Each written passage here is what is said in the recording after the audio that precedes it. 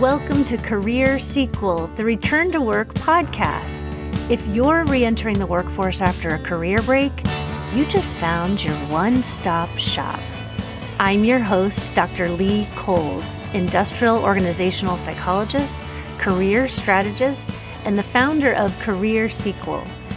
Each week, I discuss strategies you can use to bridge your career gap and land flexible, meaningful work you'll love. My mission? To help you find a job that fits your life. Hello, everyone, and welcome to the Career Sequel podcast. I'm your host, Dr. Lee Coles, and today I bring you part 3 of my 4-part LinkedIn profile workshop series. Thanks for your enthusiastic response to this workshop series. I hear you, and I know you've been appreciating the process. I'm getting your LinkedIn profile optimized by breaking down the steps into manageable pieces. Part 1 of the workshop was all about getting your best profile photo. And then in part 2, you developed a powerful headline. Now in part 3, you're going to learn about how to put together an amazing experience section. Again, I'm keeping this episode short, sweet, and value-packed. I'm going to get straight to the point with all the information you need. And then I'm going to release you so that you can implement these strategies, take action, and complete this next step of your LinkedIn profile. Are you ready? Let's do this. Your LinkedIn experience section is a piece of cake if you have your resume. And when I work with my clients, we get their resumes all set and complete before we work on their LinkedIn experience section.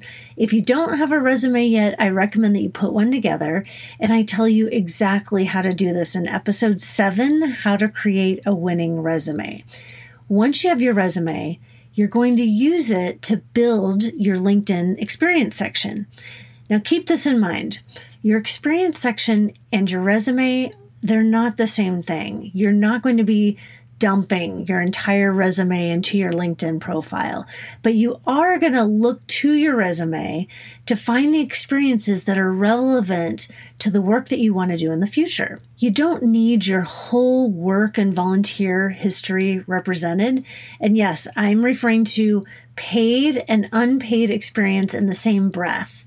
So if you have unpaid work experience that's relevant to your current job or the job you're aiming for, go ahead and put this in the experience section. And I use the volunteer section in LinkedIn to document things that aren't necessarily related to your career. There's no magic number of entries in the experience section, but you don't need to travel way back in time to dig up old and distant experiences. For each experience, take your resume and then copy between 2 and 5 of your accomplishment bullets and paste them into LinkedIn. When I say accomplishment bullet, I'm talking about those resume bullet structures that describe a problem you faced, the action you took, and the result. So each bullet should describe the problem you faced, the action you took, and the result. Accomplishment statements should be chock full of keywords that are applicable to your industry and also include data to reflect your impact. Those keywords and phrases, they're going to help your profile rise up to the top for the LinkedIn algorithms and also rise up to the top for the recruiters. So be selective when you choose those bullets from your resume. Choose the accomplishment statements that relate to what you want to do in your next job. The experience section is as simple as that. See, I told you this one would be short and sweet.